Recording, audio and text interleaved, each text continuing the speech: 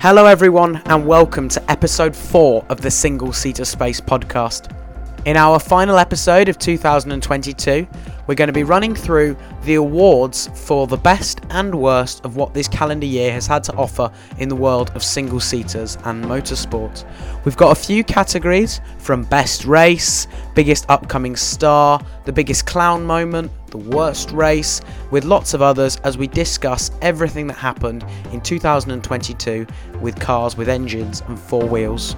We hope to see you in 2023 where we'll hit the ground running with plenty of weekly podcasts and content on all of our social media channels at Single Seater Space and our website singleseaterspace.co.uk. Enjoy. And for the final episode of 2022, we thought we're going to do a motorsport awards, mainly single-seaters, but as you'll see, there is a couple of ones where non-single-seater action takes control of this awards ceremony, but we're going to look back at some of the best and worst moments of 2022. So we're going to start with the only place that we can start, which was what was the best four-wheeled race of 2022. Taryn, what do you think? We've got two nominees. We've Silverstone in the F1 and we've got Brazil in Formula One. Both races stood out. They just produced so much action. We'll get on to Silverstone in a bit. They were both just brilliant races and just stood out for both of us, I think. Well, yeah, I think there was certainly a thrill because we've spoken a few times. I think this is the most common theme on this podcast is talking about Brazil in comparison to Abu Dhabi and how it was a separate sport, and you know we've talked about it a little bit, but it was just such amazing action. Pretty much from lap one, we had so many battles, we had incidents, we had drama, we had controversy, and with Formula One being the pinnacle of motorsport, I guess having it being the best race at the top was excellent. And then Silverstone as well, a little bit of a slow burner to start with, although no less dramatic after lap one of the original race than when it actually got underway.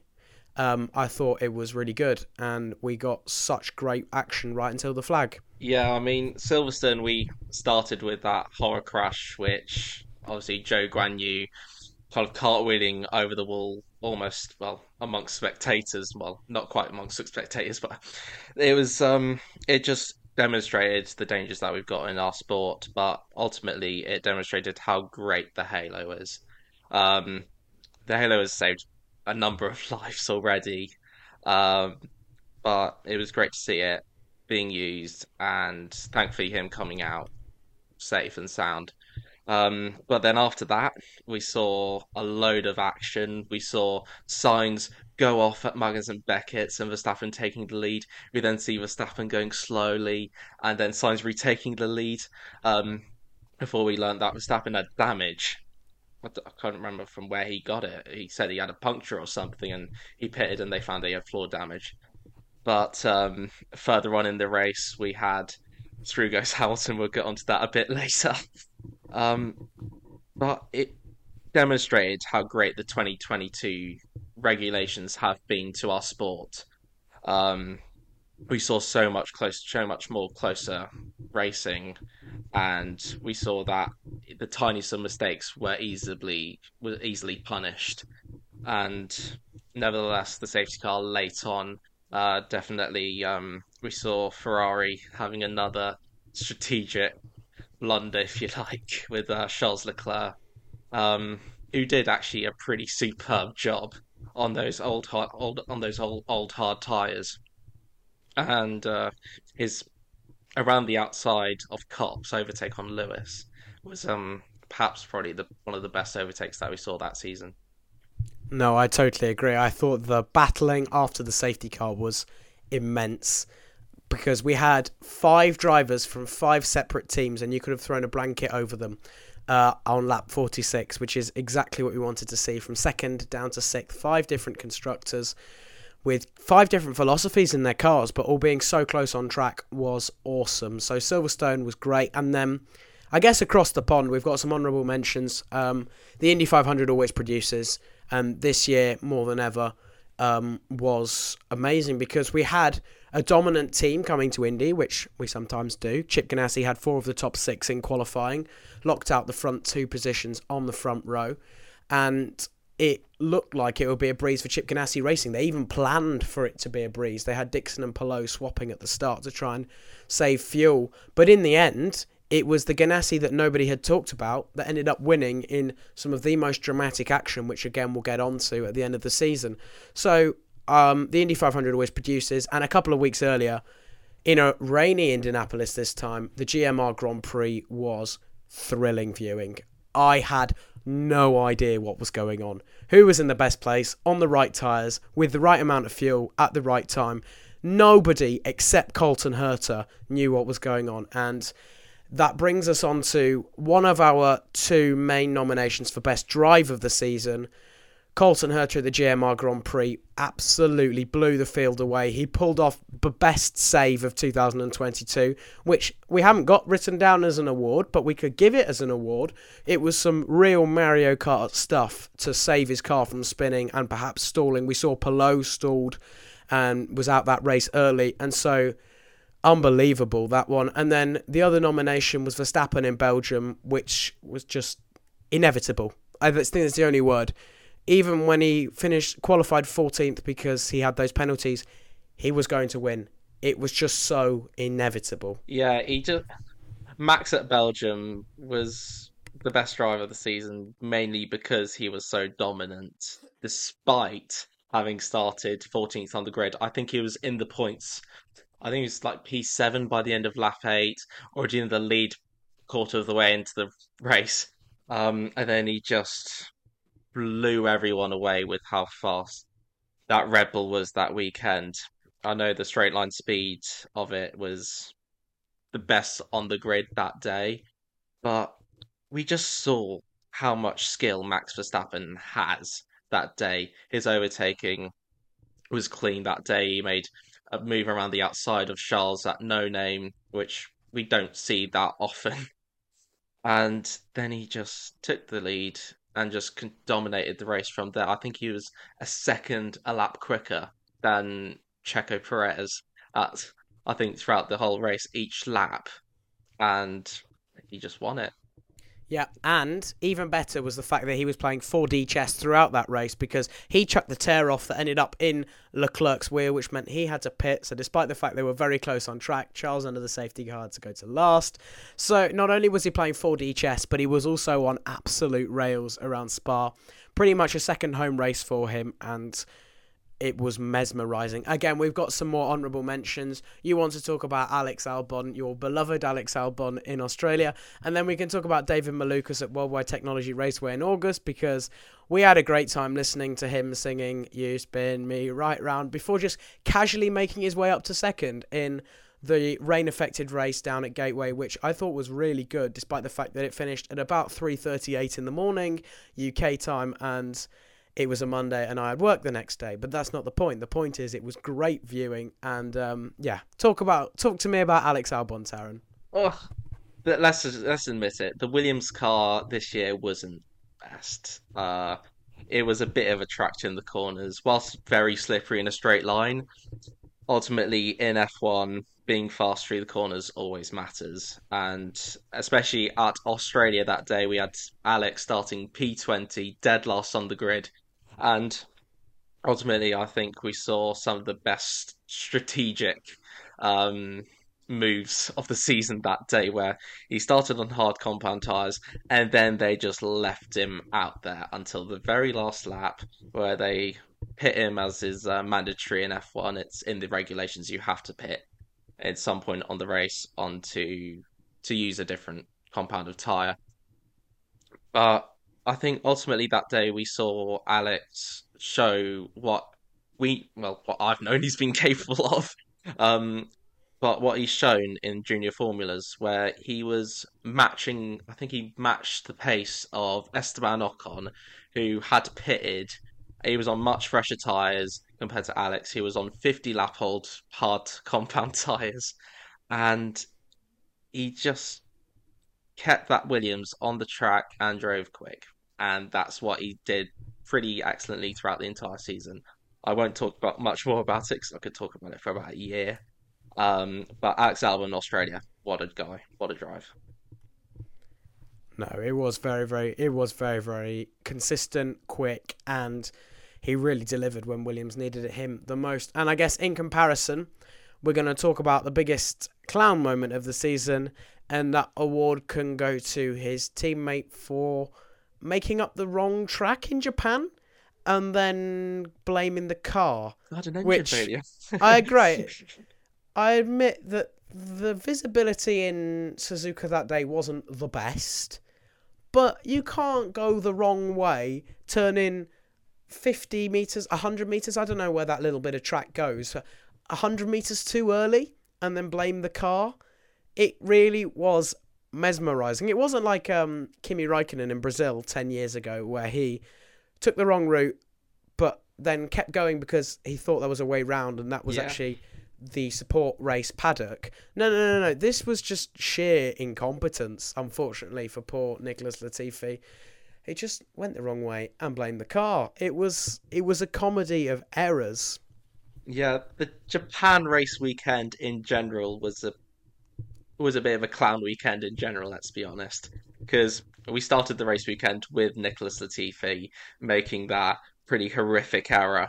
But then I'll try and not have a rant about the FIA, but the race directing during the actual race, putting tractor onto a track that was, let's be honest, it was soaking wet, and the drivers had next to no visibility, so much that it was red flagged.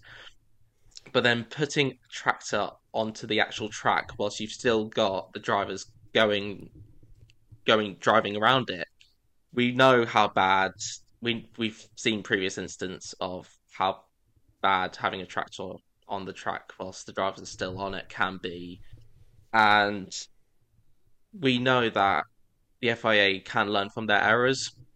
We've seen this year already that they have learned a few of their errors from the previous season, but that stood out as the previous time it happened. We had the worst incident I think we've seen in our lifetimes. And In Japan, no less, as well. yeah, in Japan, and yeah, that was Jules. That was the biggest thing. Yeah, So they just didn't it was learn. disappointing. And the honourable mention, of course, for clown moments goes to the Ferrari strategists every single weekend, especially Hungary. That was my personal favourite. But the Ferrari strategist every single race weekend gets a very honourable mention. But yeah, the FIA in Japan, not that one's not really a clown moment because the clown moment's more just a fun thing. It was just that moment in particular. It was just more just brainless and farcical. But yeah, the handling of Japan in general, the clown moment along with Latifi. I guess we move on to the biggest upcoming star, which we can talk about two. Felipe Drugovich blew the competition away in Formula 2, wrapped it up a round early, which pretty much is unheard of in this championship because the cars are obviously equal as they possibly can be in a spec series. And that was so impressive because in people's predictions, they didn't really have Drugovich as the man that was just going to grip the championship and not let go. It was so impressive. Yeah, he kept driving at a speed which we haven't really seen from any other driver. I mean, he just blew the field away with his consistency week in, week out, collecting point after point after point. I mean, I know people were talking about Theo Pourchaire going to the season, and even out of the season, we're still talking about Theo Pourchaire. He should have an F1 drive one day. But I think Felipe, he hasn't really been talked about in terms of an F1 seat. I think actually if we saw Theo Pourchaire winning the season by that amount, we would see Theo Pourchaire in an F1 drive this season. But yeah, we have Felipe Drugovich. Yes, he's got a reserve drive at Aston Martin for next year, but he just quietly won that season in such a calm manner and with such consistency that he just isn't really talked about so much. And so that's why I felt that we needed to talk about him. Well, yeah, he was just quietly efficient, I think. And when I say efficient, I mean the utmost efficiency that you can possibly have. It was amazing. And then the other one, I guess, is Kimi Antonelli competing in 35 Formula 4 races. I didn't watch much of Italian F4. I did watch some. And he won 21 out of the 35 Italian and German Formula 4 races this season. And on a side note, a couple of weeks ago it was announced the German ADAC F4 will not be continuing, which is a shame, but I think that's kind of been the way for a couple of years. The numbers have been dwindling. The Italian F4 is the opposite. The numbers are booming. There are so many cars on that grid.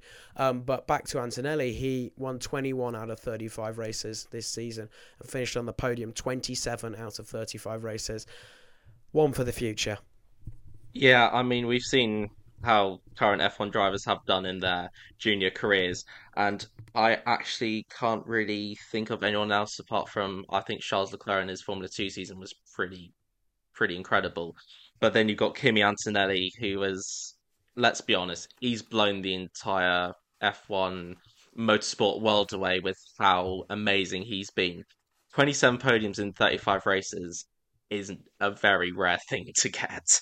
And definitely, in my opinion, he has to probably be the best upcoming star that we've seen this year.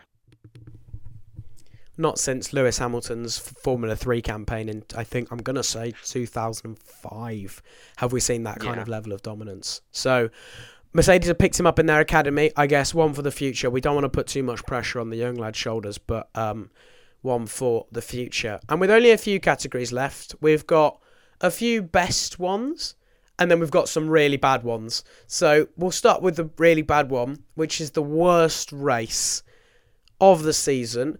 I'm going to pitch a couple in because worst is quite loose. We'll say Miami and Abu Dhabi in terms of drama and lack of. Because in the other categories that we look at Junior Formula E and we look at IndyCar. There wasn't another bad one. I mean, something like the Barber Motorsports Park race in Indy. Dylan really enjoys that one. I don't know why. I didn't really enjoy it so much because the strategy options were kind of ruined because they started the race wrong, but different story. I'd say Nashville was worst because I think we had 9 cautions and it was a bit like a demolition derby. It was really bad. Like, we had very little green flag action that was actually good. I don't know. The Nashville Speedway is 1.5 miles down the road if you want to go. Like, please, because the circuit doesn't work. The cars just don't fit. The corners are such wide entry, such tight exits. It just encourages someone to throw it down the inside, and then the person on the outside is left stranded, and I hate it. So, Nashville, in terms of driving standards, maybe, but in terms of drama, Miami or Abu Dhabi, like, pick your poison, lads. Which one? Abu Dhabi, I'd have to go for because at least in Miami we had that really weird incident with Lando, with Pierre Gasly. I remember Lando's tires had gone off the cliff or something, and then Pierre he took his rear wheel off or something like that. But in Abu Dhabi we had not much. I can't remember much of Abu Dhabi apart from when Hamilton DNF'd right at the end of it. Abu Dhabi is a bit of a weird one because yes, we've seen the track change its layout to try and encourage good racing. I've seen how good it can be, especially in junior Formula categories where we see 3 wide, 4 wide moments going down the main straight. But in F1, we just have not seen Abu Dhabi perform, and it is a bit of a curious case, and especially this year with we have new regulation cars, it just didn't perform, and ultimately it was a really sad end to what has been a pretty active and pretty decent season for action. It just felt flat. I think that was the thing. The championship was wrapped up, but we've had championships wrapped up before going to Abu Dhabi. I feel like the 2018 race was slightly more exciting. And yes, it did rain with about 3 drops of rain, which was a success in 2018 as well. But it just felt really flat this year. I don't know. I don't know what it is about the track, but something is fundamentally wrong. And I don't know. I don't like it. They had a blank piece of paper to draw the best circuits they could have possibly imagined, and then built that. It was not good at all. But moving on from the worst race of the season to some laps, individual laps. We'll have the best qualifying lap, and then we'll do the best racing lap. So far away with your qualifying laps. Which ones do you think were the best? So we had a look at Fernando Alonso at Canada, where somehow we don't know how Fernando does it. He just seems to be on a different planet sometimes. When he put his Alpine onto the front row in a wet qualifying session around Canada, with he's so incredible, Fernando. Then we had Dixon his race run at the his qualifying run at the Indy 500 to break. I think it was the fastest ever run that we've ever seen at It's Indy. the fastest ever pole run. It's not the fastest ever run. That was Arie Luyendyk. But with the rules that... I'm going to nerd out here. With the rules that were in place in 1996 when Luyendyk did that run, he could only start 21st with that run. And so whilst his run of 236 miles an hour is the fastest, Dixon's of 234.046 is the quickest pole position run in history, and it was 3 miles an hour quicker than last year as well. So it was insane. Yeah, I mean, I watched the Indy 500 this year for probably only the second time. It's the first time I've watched qualifying, but even I know how incredible that qualifying run was because nobody even got close to how good his run was.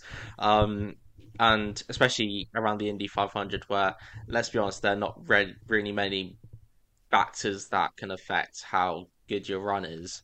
Um, you've got four corners, straight lines, and Scott Dixon just blew the field away. He prepped his car so well. He drove with the least amount of... He's the Iceman. He drove with no fear. Obviously, at Indy, every corner is different. And with the tyres balancing off, because they did a new qualifying format this year, his engine had just done a run, so they had to do a cool down. The Hondas were able to back up their runs, whereas the Chevys... Well, there was only one Chevy in the top six, two Chevys in the top six anyway, but they weren't really able to back up their runs. All of those things, plus the Iceman in control, it was unbelievable. It was so fast, so free. It was on fire, and yeah, we won't see something. I mean, he could go and do it next year, but it was so much quicker than Alex Palou in second that it was just like, wow, how's he done that? Yeah, I mean, it is very rare when we see these kind of things. I mean, yes, we see Lewis Hamilton at Singapore 2018, but I feel that day the corners can actually make you can. There are factors where you can make up so much time. Whilst in IndyCar, especially at the Indy 500, it's all about car setup. It's all about how you prep your car up for your run, and it was beyond perfection. It was just brilliant. It was so fast. And from a qualifying lap to a racing lap, we've chosen two of the best racing laps. We've got lap 45 from Silverstone, which could have gone into lap 46, because we talked about lap 46 where you could throw a blanket over the cars. But we think lap 45 was better because it started right from the very start with Perez attacking Leclerc down into Brooklands and then going all the way round. And then we had three goes Hamilton at the final corner, or the final laps of the Indy 500, or the last lap in Texas in the IndyCar. Some awesome ones. Which one do we think we should choose? I mean, lap 45 of Silverstone was a very special thing for any British fan to watch. One, we saw Silverstone as a track performing probably the best we have seen in a very long time. I can't remember the last time we saw five cars being separated by a blanket, as you said, James. And then again, I've been talking about how minimal errors with these car regulations can produce amazing moments. Through goes Hamilton has to be one of those moments because we saw Charles Leclerc going side by side with Perez. They're slowing each other up. Leclerc, he had that inside line going into club, and then Perez, he did cut the corner a little bit, pushed Leclerc wide, and then Hamilton just said, "Thank you very much. I see a gap," and he just went through. and it was utterly brilliant. And thank you very much for the commentary. Well, I didn't hear the commentary because I was actually in stands at that point. Honestly, I have never heard anything like it. I've been to Silverstone 3 times, and when Hamilton took the lead in 2021, passing Leclerc at Copse, there was big celebrations, but that was absolute pandemonium. It was like a foot. It was like it felt like a football. I don't know if it's something new about like the Formula One has just become more like football now with Drive to Survive, just the quantity of fans, the demographic of fans, whatever. But it was unbelievable. Everything, the spectators in the backdrop as well for the television, the commentary, the colours, 3 different colours. It was so good. And so that is one of our moments of the season. I guess we can't talk about it too much, but it still plays through in my head all the time. We normally talk about cars which have open tops on this podcast and 4 wheels, but there was one moment from a car with a lid that had 4 wheels that we thought was so important to talk about, which was in the NASCAR playoffs. Ross Chastain needing to finish in the top 5, running 10th on the white flag lap, and pulling off a video game move to drive his car into the wall, on the wall, all the way round the outside, and finishing 4th from 10th on the last lap was just unreal. Yeah, we don't really see much of that, especially in current formulas. But you see I mean, especially you got a load of bump drafting, which usually happens in NASCAR.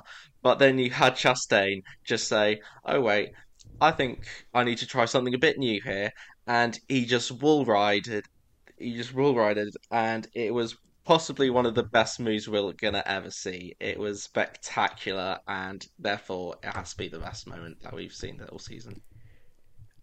And he qualified for the playoffs with that move, otherwise he was missing out. Its title hopes were slipping away, and they kept them alive until the final one. Unfortunately for him, Joey Logano did win the last race, so it meant it was impossible for him to win the title. He did end up second, but that move, it was unbelievable. The drivers didn't enjoy it, but we did.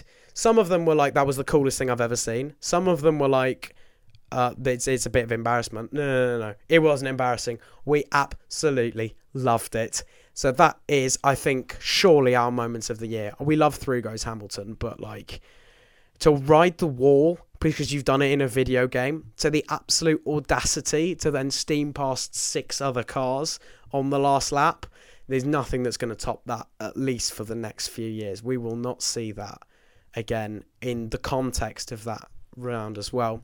So I think that's everything for 2022.